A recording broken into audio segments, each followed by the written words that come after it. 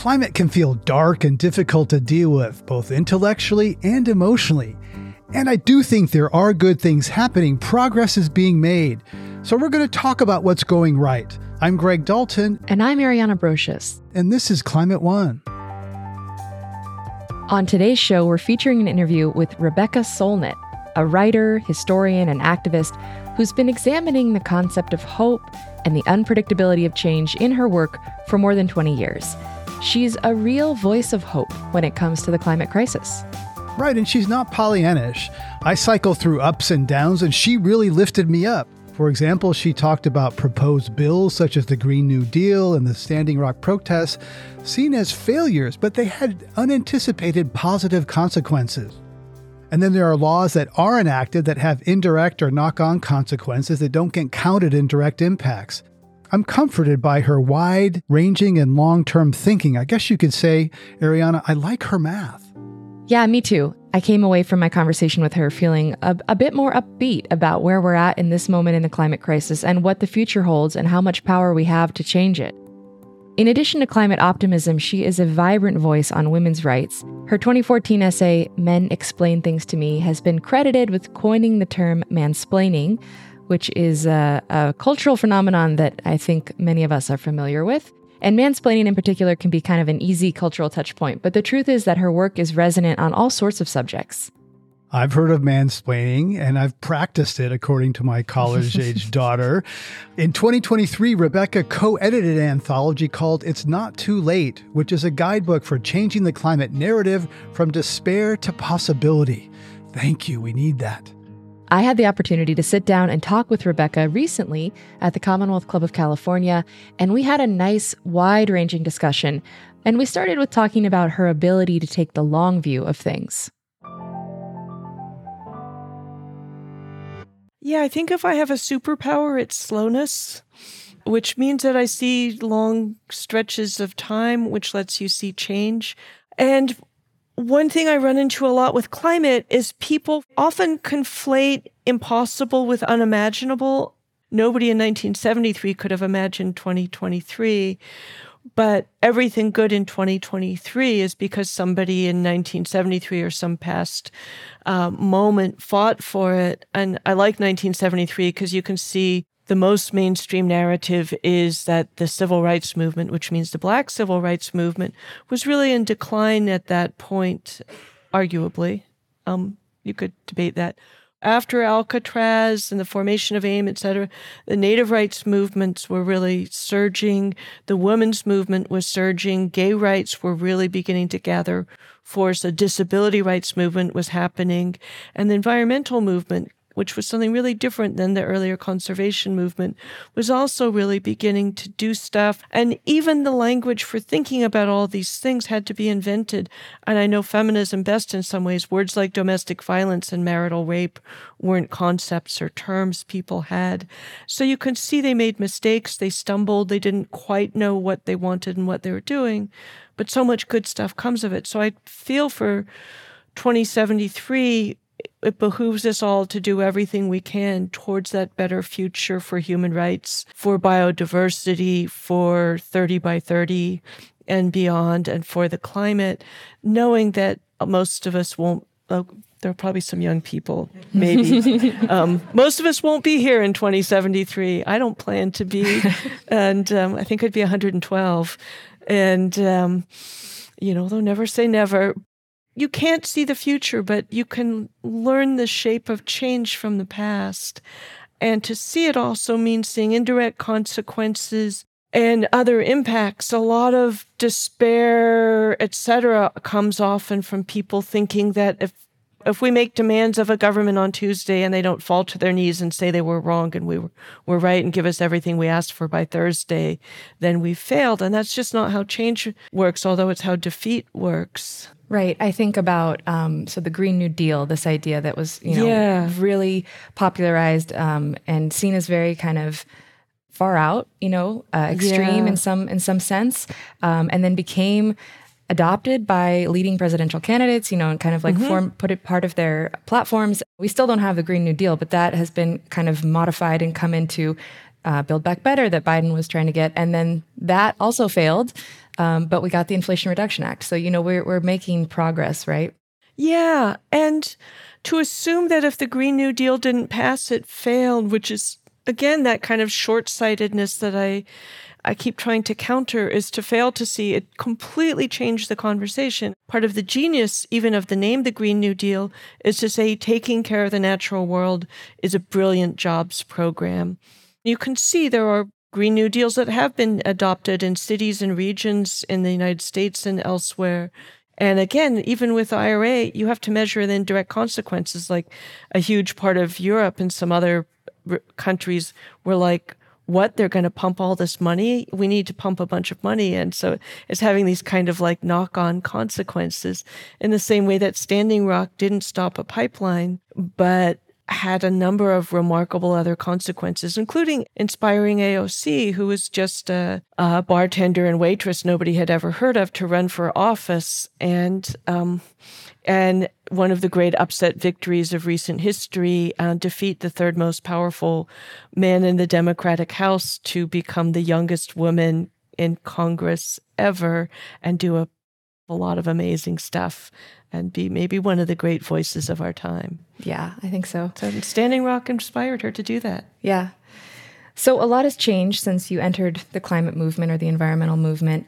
How do you evaluate the progress that's been made when we look back? And we've talked about some of these, the recent bills, but when you look back on maybe the last 20, 15, or even 5 years, what we've done, and also considering that as there's been progress, there's been continued acceleration of climate impacts. Last year was the hottest. This is the hottest year on record, and that keeps happening. And thank you for asking me a slowness question, long-term change.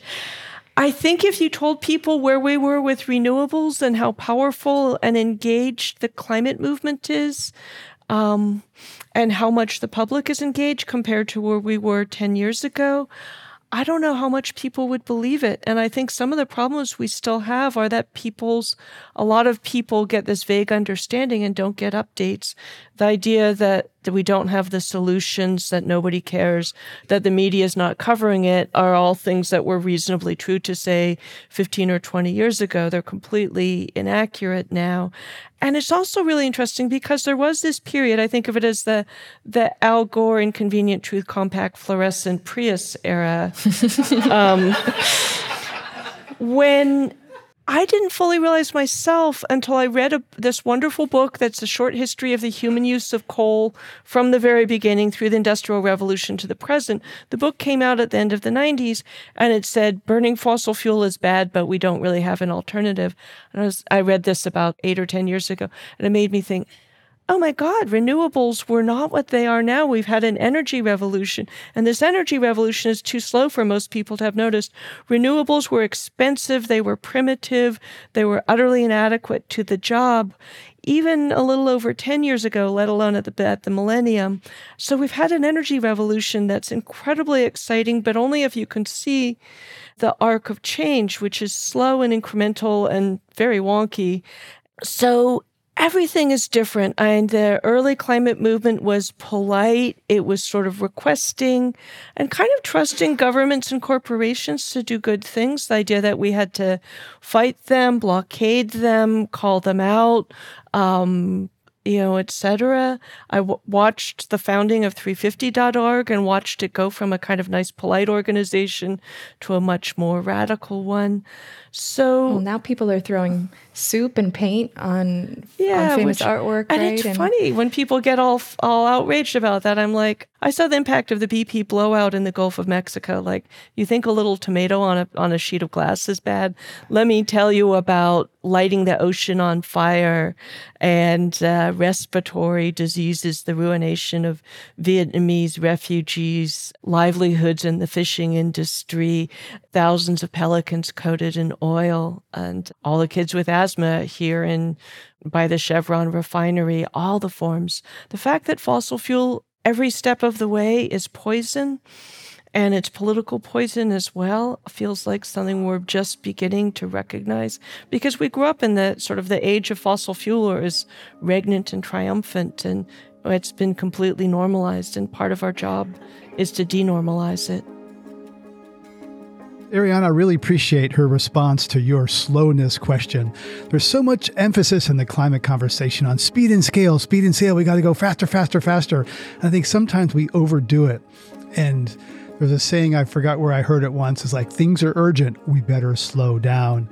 I just spent a week at a Buddhist monastery with a bunch of climate people where we walked and talked and chewed very slowly. It was very powerful. And these are people who know we need to do a lot fast. So sometimes slowness can be really powerful, and in some ways we don't really see in our hyper-fast culture. Right. And the other thing Rebecca says in relation to that is that there's these seeds planted all the time that don't fruit until much later. So you may not think that what we're doing now is that impactful, or that the conversation that you had with someone about climate didn't change their mind in that moment. But bit by bit, as we continue to put our energy into this, we do make change, and those things unfold and develop over time. Right. We're so conditioned to see like direct, immediate cause and consequence. A lot of systems don't work that way. And we also have to hold the truth that we do need to act fast, that there is a sort of a critical decade ahead of us where a lot of things have to happen, and slowing down now will harm us in the future. So we have to sort of be embracing both of those ideas of the need for urgency and also the deliberation and the benefits of a slow thinking approach. Right. When do we go fast and when do we go slow? A lot to think about there. We'll get back to your conversation with Rebecca in a minute. If you missed a previous episode or want to hear more of Climate One's empowering conversations, subscribe to our podcast wherever you listen. And these conversations are really critical. Help us get more people talking about climate. You can do this by giving us a rating or a review, or recommending our show to a friend. Coming up, privilege can make people complacent about climate action. It's not going to affect me, or nihilistic. It's not going to make a difference. But that forgets that there are people suffering now. Despair is a luxury because for most of us, giving up, at some level, we secretly know that we can give up and our lives will still be relatively comfortable and safe. That's up next.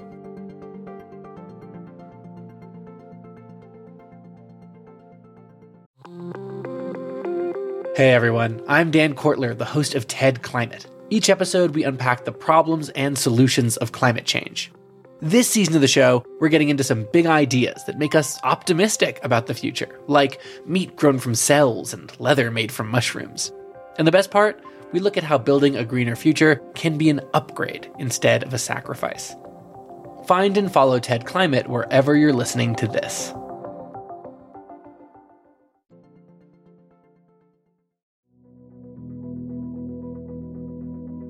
Let's get back to Ariana's conversation with author and activist Rebecca Solnit.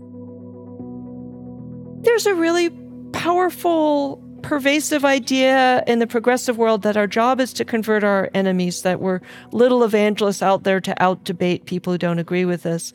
I wrote an essay for Harper's when I was writing a column there before it became so conservative again, in praise of preaching to the choir. We have enough people who believe that climate change is real and urgent, that if all of them mobilized, if all of them were fully engaged, we could do everything we need to do. We don't need to convert our enemies. We need to mobilize our friends. And, in preaching to the choir is this dismissive phrase I heard all my life. And it's like, the choir comes to church to sing, to hear some preaching, to gossip on the church steps or the synagogue or mosque steps or whatever. And, and it's also such a transactional notion of what speech is for. I do run into people, sometimes usually male, who think that words are for either bullying somebody into agreeing with them or doing an information dump. But words are there's words of love, words of joy, words of humor, words of poetry. Language is how we connect, and it's often... And what kept me alive as a young woman was really long conversations back in those days of like the phone just rang and you picked it up and it was one of your best friends and then you talked for 2 hours. And we reaffirmed that we had value, that we had rights, that each other's experiences were real, as we're being gaslit that, sexual harassment didn't happen in the world, sexism didn't exist and also shut up and et cetera. So we do a lot with language to reinforce each other, to support each other, to encourage each other. And some of the climate conversation is definitely about info dumping. Some of it will be about debating, but a lot of it will be about encouraging. A word a writer friend of mine reminded me a while back means to instill courage. Good climate news, good environmental news can be slow-moving, can be highly technical, and as a result, it doesn't necessarily get the same play or coverage or even public understanding as something like a hurricane or a wildfire or things that are much more fast, gripping, kind of destructive bad news. So I think it can be easy for people to read the news and think that we're in a pretty dire situation. How do you think about climate defeatists versus climate denialists or deniers? I feel like there's concentric circles of climate understanding, and then I feel like I'm making a model of Dante's hell, but we'll set that aside. I think his ring sort of descended, mine might ascend. Maybe this is purgatory.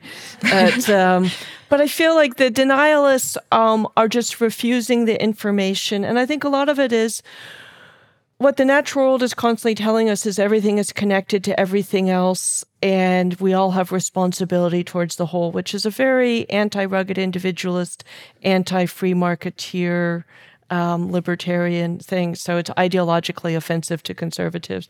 But they're so far over there, they kind of don't matter. And but climate defeatists who abound, they don't deny that climate is real. They often deny that solutions are real, that the movement is real, that coverage is real, that people caring is real. So they have their own amount of denial. There's a kind of depression where you just want to sit in the corner or curl up in fetal position or whatever.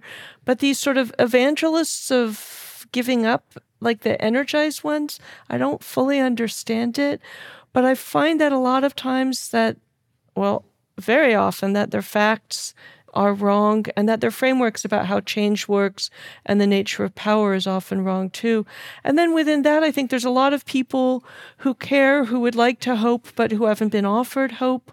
And then what's really interesting, when you get to the organizers, the scientists, the journalists, the people who are really involved, they're scared, but they're not despondent. They know that this is the decisive decade, the future is what we will make it in the present. There are parameters, of course. We can't make it like we never burned those trillions of tons of fossil fuel and put all that carbon dioxide in the upper atmosphere.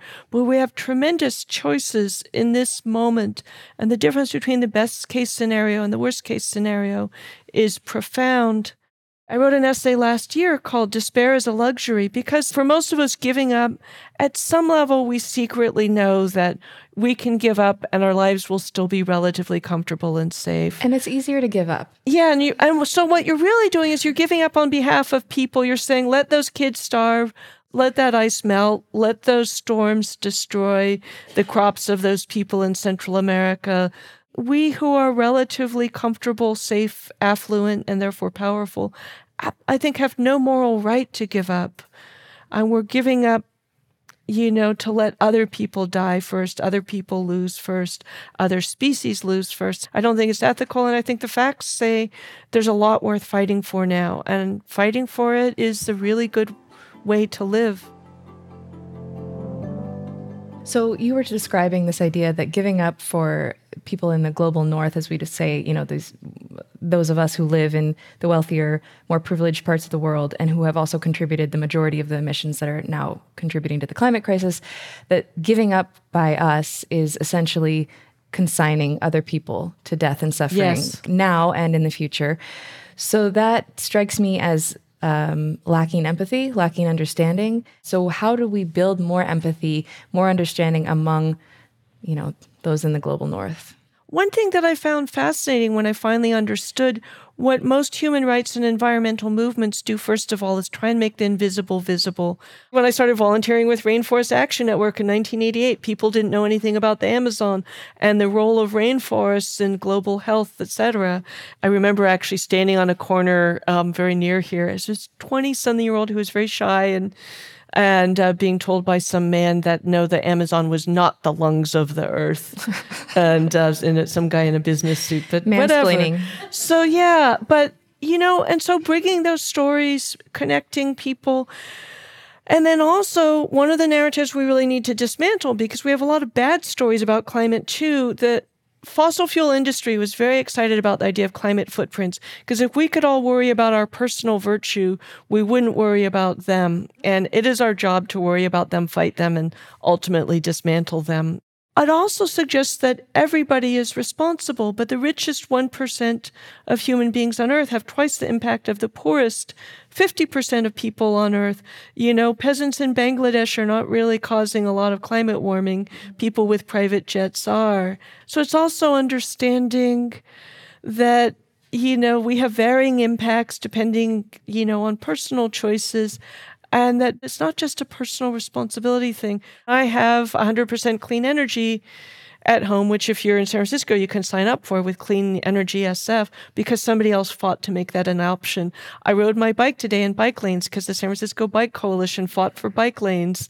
Pretty soon, thanks to the movement to stop allowing gas hookups in new construction, you won't have to opt out of having methane pumped into your house. When you phrase it that way, it sounds pretty lurid, doesn't it? That houses will be all electric. And so we make these changes together, and we make people visible, and we make the benefits of what we're doing visible together. And so much climate work is just making visible what's happening with oceans, what's happening with the global south, what's happening with rainforests, what's happening with impacted communities, but also making visible the movement, the solutions, and the victories. And I think the left historically is really bad at celebrating victories, and the climate movement has a lot more we need to do, but we've accomplished a lot. So how do we celebrate victories more? Because I think this comes back to the idea that environmental stories, one editor told me once, they ooze, right? They just kind of like incremental things. They go bad slowly, they get better slowly. There's not as much drama, but there've been a lot of environmental or climate victories that are preventing harm. Yes. Rather than achieving a new solar plant or something. So how do we celebrate those? A lot of victories look like nothing. The forest wasn't cut down. The toxic incinerator wasn't built in the inner city neighborhood, so the kids didn't get asthma. The coal plant, the liquid natural gas export facility wasn't built, etc. So a lot of times, if you're looking for victory, it literally looks like nothing. It's a thing that didn't happen. But a lot has happened and is happening. Bill McKibben pointed out the other day, we're implementing solar energy so fast, it's the equivalent of a large nuclear power plant opening every day. One of the great victories that climate people often hark back to is the Montreal Treaty to stop the ozone depleting gases, which was actually really successful. And then just in the last few years, there was a major milestone in the recovery of the ozone layer because we had this treaty, and treaties sometimes work. A lot of it is on the media, which is part of my job and yours, but all of us are storytellers. One of the things that happens at a lot of climate events is people ask, what can I do? A lot of what you can do is be informed on climate, including the victories and the possibilities, and bring them up in conversation and be equipped to counter defeatism, despair when it's due to bad facts and bad frameworks, because it's also bad frameworks about how change happens or where power lies, because power also lies in the grassroots. It lies in good ideas. It lies in civil society. It doesn't just lie in elites, which is the story we're often told to make us give up. Ariane, I really appreciate what Rebecca says about defeatism, and that it takes a certain amount of privilege to give up, and that people with privilege like you and me have no moral right to give up on the climate challenge. She's really illuminating something that's critical here, which is that it's a privilege to just be able to ignore an issue that doesn't affect you directly because you're not experiencing it on a daily basis. And I think about the Black Lives Matter protests in 2020 and how this really was an example of showcasing that, where if you weren't out in the streets, if you weren't watching the news feeling acutely impacted by what was happening, you could just turn your TV off and sort of give yourself a break, as opposed to people who are experiencing racism and violence and aggression every day in their lives. They cannot just turn it off. If you live near a refinery or an oil well, it's impacting your daily life, and it's a lot harder to ignore those things. Right, and capitalism kind of depends on those sacrifice zones or concentration harms in certain areas while the benefits go to other places. So on a previous Climate One episode, I talked with Leah Thomas, the founder of Intersectional Environmentalist. She really opened my eyes to how important it is to address multiple systemic problems at once. They have common roots. And this really connects back to what Rebecca Solnit was saying about how easy it is for relatively privileged people to give up. Here's Leah Thomas. What I hear from a lot of white kind of well-to-do environmentalists is this sentiment of it's too complicated. I just want to focus on, reducing greenhouse gas emissions. Mm-hmm. But they don't realize the privilege that's kind of wrapped into that, because they're saying, I want my future for my grandkids to be fine, but my present is okay. And to me, there are people without clean air and clean water, and that is not complicated. And we need solutions to address who is being impacted by that right now. Wow, she really puts that so clearly and so powerfully. She does. And for decades, the mainstream environmental movement has been mostly white and well-off, coastal, we know. And because of that limited perspective, solutions haven't always gone as far as they needed to. Even though the Environmental Protection Agency was created, Earth Day was created, all of these environmental laws and regulations, to them, they may have thought, hey, things are getting better in the 70s and 80s. However, because the movement wasn't intersectional, didn't really include a lot of low income and people of color, then we just see toxic waste sites getting kind of diverted to these vulnerable communities and staying away from wealthier and white neighborhoods. So the problem didn't disappear, it just disappeared for them. And the same way that race and class play a critical role in climate, so does gender. And because society is unequal in lots of ways, women are more vulnerable to the effects of a heated planet. Indeed, they're the ones often walking distances daily to fetch water, caring for the young and elderly.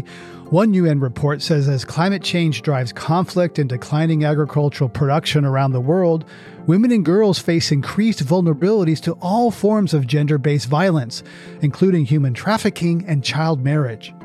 That's so heartbreaking. And, gender also impacts how people feel able or not to participate in climate and other social movements. Because if you've been systemically ignored or pushed aside or silenced, whether through workplace culture, harassment, or outright violence, you aren't going to feel safe putting yourself on the line for something.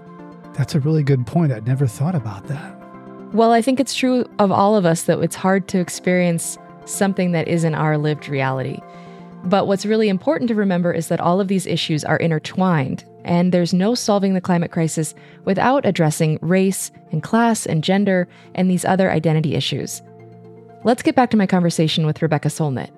The goal really is, and this is a goal of anti-racism, a lot of other human rights struggles, the goal is a democracy of voices. It's not to shut down the voices that have historically been heard, but to make them one of many voices, to let the voices that haven't been heard happen. I worry a little bit because you sometimes get a dismissiveness as though feminism is either has achieved its goals and should shut up and go home. I don't like the idea of generational waves. It does feel seismic. There are these seismic ruptures. We had one in the late 60s. We had another one in the 80s. We had one, I think Me Too is the consequence of the rupture that really came in 2012. It was kind of bearing the fruit of the changing conversation of surfacing the violence, the abuse, the silencing, so that when those actresses came forward, the ground had been laid for people to hear, believe, and understand in a way they hadn't. It's another model of change working slowly and incrementally. Feminism is a human rights movement. It's a democracy movement. And the short example I can give is, how did Bill Cosby and Harvey Weinstein have like half-century-long crime sprees of doing horrific things to women? It was about an autocracy of voices. They were confident that they had more power, more credibility, more control than their victims. I think rape and sexual assault are both enforcements and enactments of that inequality. I can do anything I want to you. You have no rights and no voice, not even the voice to say no, not the voice to testify afterwards. And they literally got away with it in both cases. cases for half a century. And then we got into an era with more democracy of voices. So you can't disconnect the violence against the physical violence from the social violence, the conceptual violence. I met a woman from Texas whose mother was one of the first women to sit on juries in Texas. Texas didn't let women sit on juries till the 50s, which meant if you were a woman victim, you had to get men to believe you. Yeah, which and we had an entire culture. It wasn't just individual juries or whatever. We had an entire culture that in every way, including blaming Eve, etc., portrayed women as subjective, delusional, unreliable, vindictive little hussies, etc., and men as somehow having a monopoly on objective truth. And that's impacted climate scientists, that's impacted women politicians, that's impacted women in all kinds of professional spheres. And it's also impacted women saying he's trying to kill me who aren't believed until they turn up dead. You know, I did not coin the term mansplaining, although I'm often credited with it. So far as I can tell, the essay I published in 2008, the title essay, that Men Explain Things to Me, inspired it. And I have an entire file at home I call the Mansplaining Olympic Tryouts, with more than 100 spectacular examples. And the original essay I wrote is about a nuclear physicist in Livermore telling me, laughing, that one of his neighbors recently ran out of the house naked, screaming her husband was trying to kill her. And I looked at him. I said, how do you know he wasn't trying to kill her? And it was terrifying to realize his beliefs were so fixed.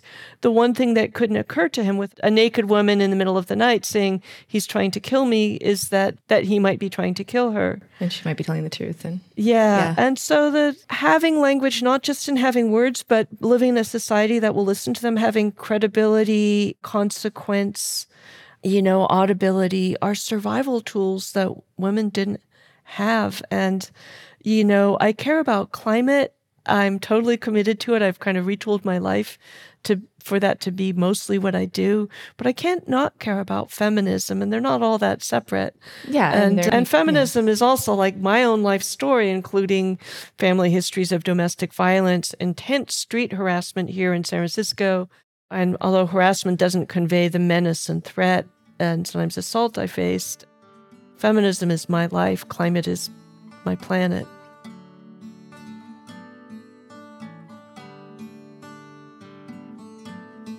You're listening to a conversation with Rebecca Solnit about the need for optimism as we move away from fossil fuels. This is Climate One. Coming up, why connecting with other people is so important. We have to escape from consumerism. We have to escape from the kind of loneliness and isolation that Silicon Valley and a lot of other structures in our society have helped create. That's up next.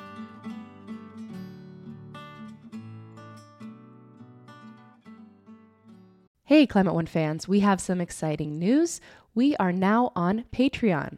That means that you, as a subscriber, can get access to Climate One episodes free of ads interrupting your listening experience. For just $5 a month, your Patreon membership also gets you access to our Climate One Discord channel, where you can discuss the episode with other Climate One fans and begin to build your own climate community. Best of all, your support makes future Climate One episodes possible. Join us today at patreon.com/climateone.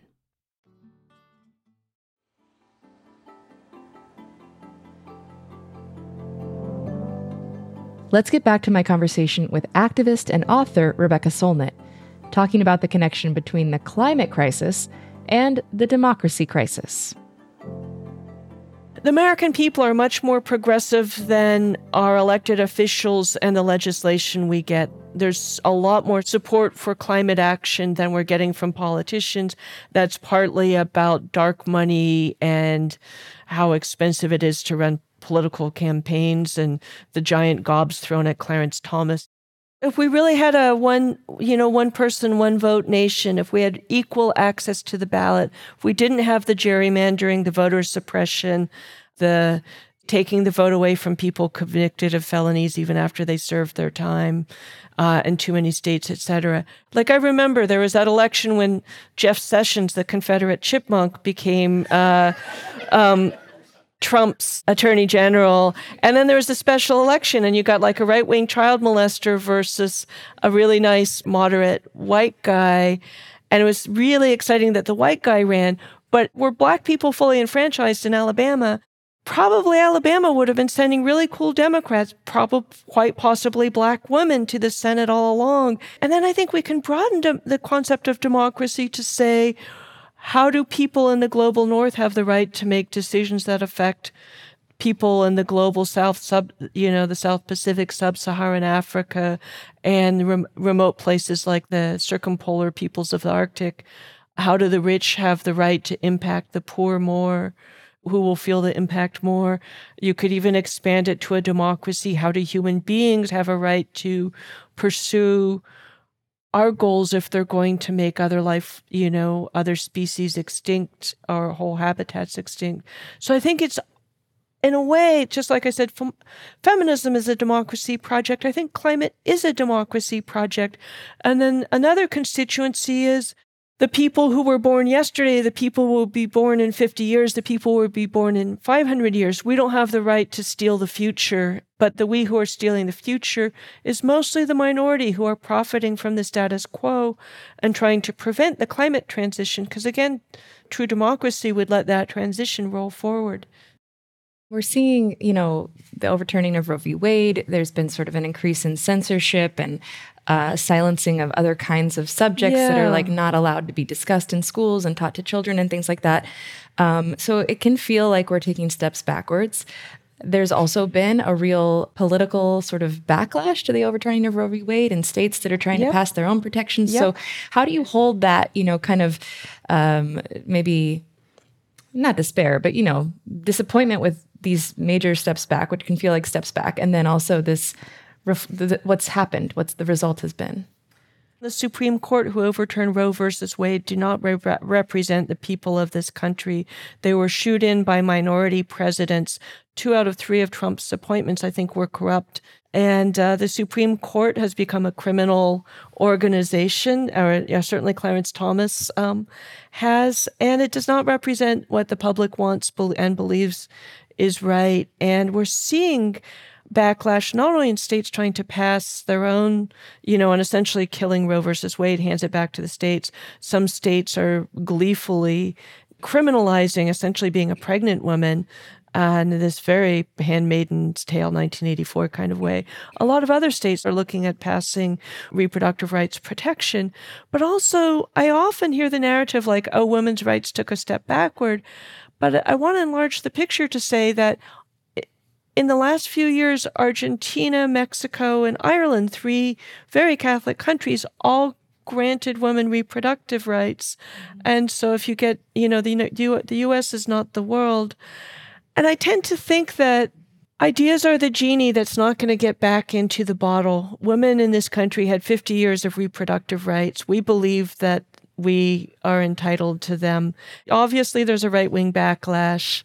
I think it's a backlash against all the progress that was made. Racial progress, gender progress, progress for queer and trans people, progress for indigenous rights, and progress for environmental protection. You can suppress the will of the people through brute force, and the Republicans are clearly committed to being a minority party. They've given up on actually winning majority rule, which is why they're trying so hard to corrupt elections, suppress votes and voters, particularly Black voters. And it's not a good long-term strategy for them. And I think that in the and I feel terrible for the women in Texas and other states who are being terrorized, tortured, forced to carry dead babies and fetuses that cannot possibly survive, etc. But I don't think it'll last. Yeah. This is actually a great segue. I'd like to ask you to read something. And this is an excerpt from an essay you wrote following the 2016 presidential election called How to Survive a Disaster. The ideal societies we hear of are mostly far away or long ago, or both, situated in some primordial society before the fall, or a spiritual kingdom in a remote Himalayan fastness. The implication is that we here and now are far from capable of living such ideals. But what if paradise flashed up among us from time to time, at the worst of times? What if we glimpsed it in the jaws of hell? These flashes give us, as the long ago and far away do not, a glimpse of who else we ourselves may be and what else our society could become. The door to this era's potential paradises is in hell. I love that last line and this idea of finding paradise, of finding solace and comfort and community and togetherness in the worst of times. And you write in that essay, and I think in some other places, about responses to disasters like Hurricane Katrina. Yeah. So how did you come to this idea that these times that can seem like the most dire can actually be really powerful and uplifting and community building? San Francisco earthquakes taught me that. First, I lived through the 89 earthquake, as I'm sure a lot of you did, whose 34th anniversary was just a few days ago. And I was amazed to find that, like, all the things I'd been fretting about, simmering over, were just completely erased. Like, I was mad at somebody who was behaving badly. I never thought about him again.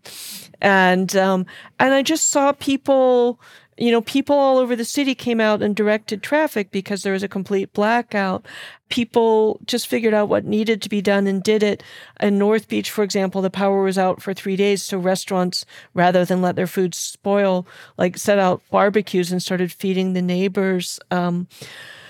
People tried to rescue the victims of the freeway collapses and things like that. And actually, there was a group, a radical group called Seeds of Peace that had fed the great anti-nuclear peace marches, was set up community kitchens and fed the first responders who were working at the freeways. The fire department putting out the fires in the marina was only able to do that because huge numbers of volunteers showed up to help them run those hoses from the ocean to get some water, etc. And then I was commissioned to write an essay in advance of the centennial of the 1906 earthquake. And I found again all these remarkable stories of not what we'd always been told about disaster, movies and a lot of conventional coverage of disaster, including the journalism of the 06 earthquake and the incredibly criminally racist journalism around Hurricane Katrina, is an assumption that human nature is basically corrupt. Authority falls away in the chaos of a disaster. We revert to our primordial nature, particularly poor people and non-white people. And that nature for men is ravening wolves, plundering, looting, raping, marauding, etc.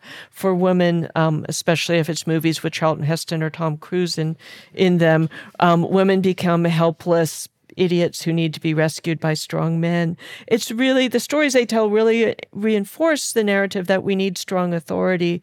But what you actually see in disaster, that authority often ceases to exist or becomes obsessed with protecting its own power and private property, which is the least important thing compared to human life in a disaster. Authority often fails hideously.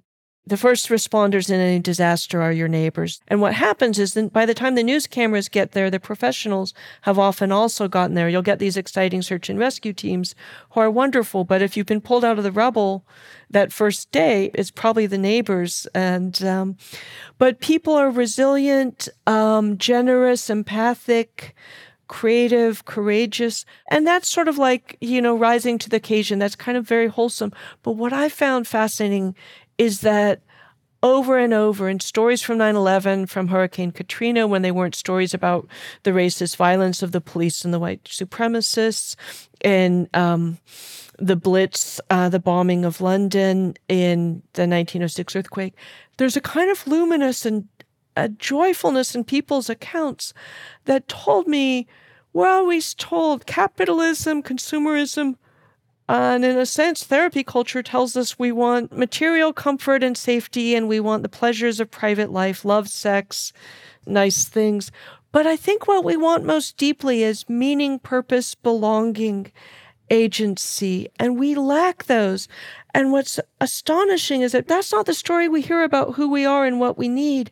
But people are so deeply fed when they find it in these moments, even when there's been a lot of death, even when their house has burned down, that they're often joyful and bold in a way you don't see otherwise. I wrote a book this relates to called A Paradise Built in Hell, the extraordinary communities that arise in disasters. The book came out in 2009. I did the research, 2007 and 8, partly because after Hurricane Katrina, I thought we really needed the equipment to understand who we really are in disaster, who misbehaves, who behaves well, etc. Because that's like most of the people who died in that hurricane died in New Orleans, and they died essentially because of racism and the callousness and stupidity of the authorities in charge, from the Bush administration to the governor to the mayor. And I knew that climate change meant that we would have more disasters and more intense disasters, and we needed to understand who we were in the face of disaster. And I wish I was wrong about that. What I didn't understand is that in some ways disasters would become normalized, and the wildfires California had in 2017, 18, 19, 20 were big news stories. Canada just had the biggest news fires in recorded history, and they barely got reported on. The New York Times and a lot of the mainstream media made me crazy because they kept reporting on the smoke. And it's like, hey, have you ever heard that where there's smoke, there's fire? There was almost no coverage of where the smoke was coming from. Right. And of course, Canada, Margaret Atwood once said Canada is behind the world's longest one-way mirror. And so what I worry about is that we normalize it, that 1,000 homes burning here, 500 people drowning there, crop destruction, famine here, that there's so much of it, it will become normalized, which is something I hadn't really anticipated. But this idea that people really come together and find a truer sense of being in these situations, I think, is one that is very hope-filling when you think about what future, most likely, even if we do accomplish what we're hoping in terms of keeping climate impacts lesser, we're still going to have them. We're going to continue to have them, and we're going to have to find that resilience. What have you changed your mind about, and why? In order to do what the climate requires of us, there's a lot of very practical, wonky stuff, and very physical stuff. We need to electrify everything. We need to change what the world runs on.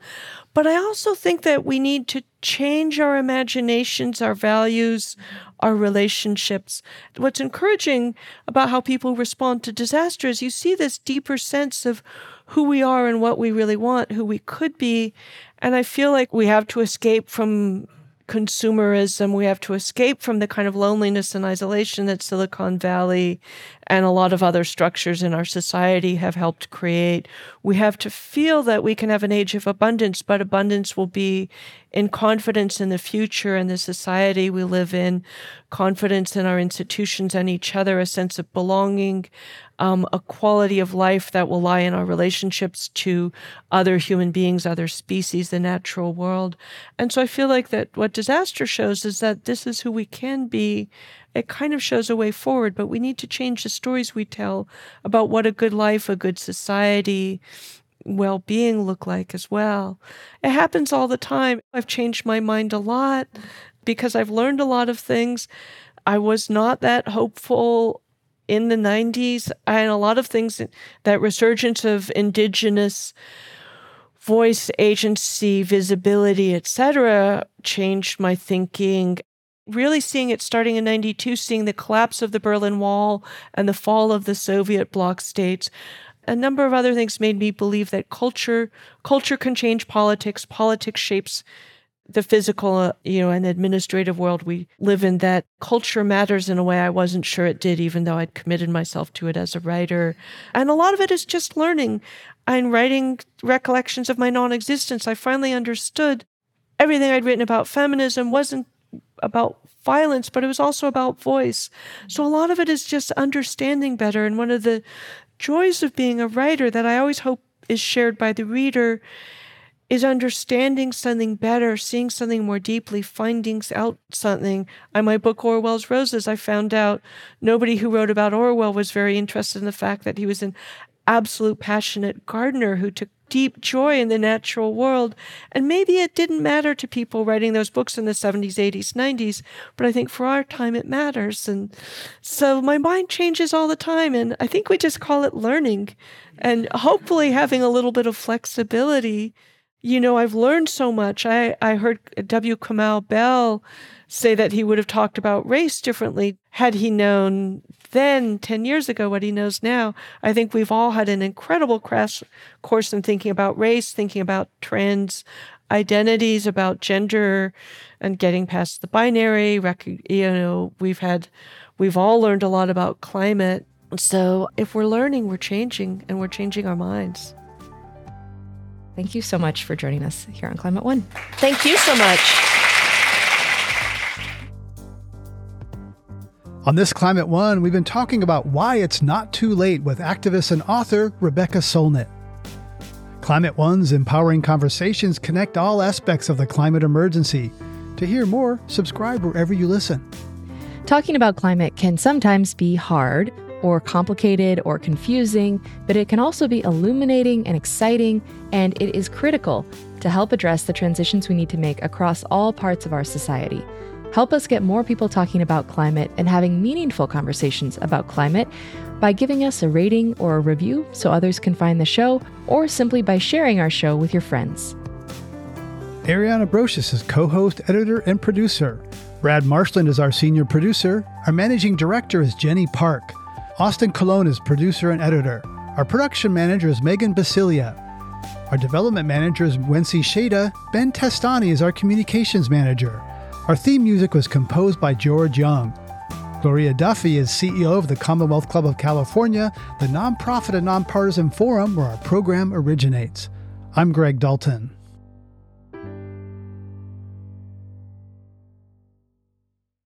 Hey, Climate One fans. We've all gotten used to a subscription model for paying for the things we really value. Here at Climate One, it's no different. We produce this show every week for free, and now we're offering you an opportunity to get our show free of ads. For just $5 per month, you can join us on Patreon and get access to our episodes free of ads and get access to our exclusive Climate One Discord channel. That allows you to discuss the episode with other Climate One fans and begin to build your own climate community. Best of all, your support makes future Climate One episodes possible. Join us today at patreon.com/climateone.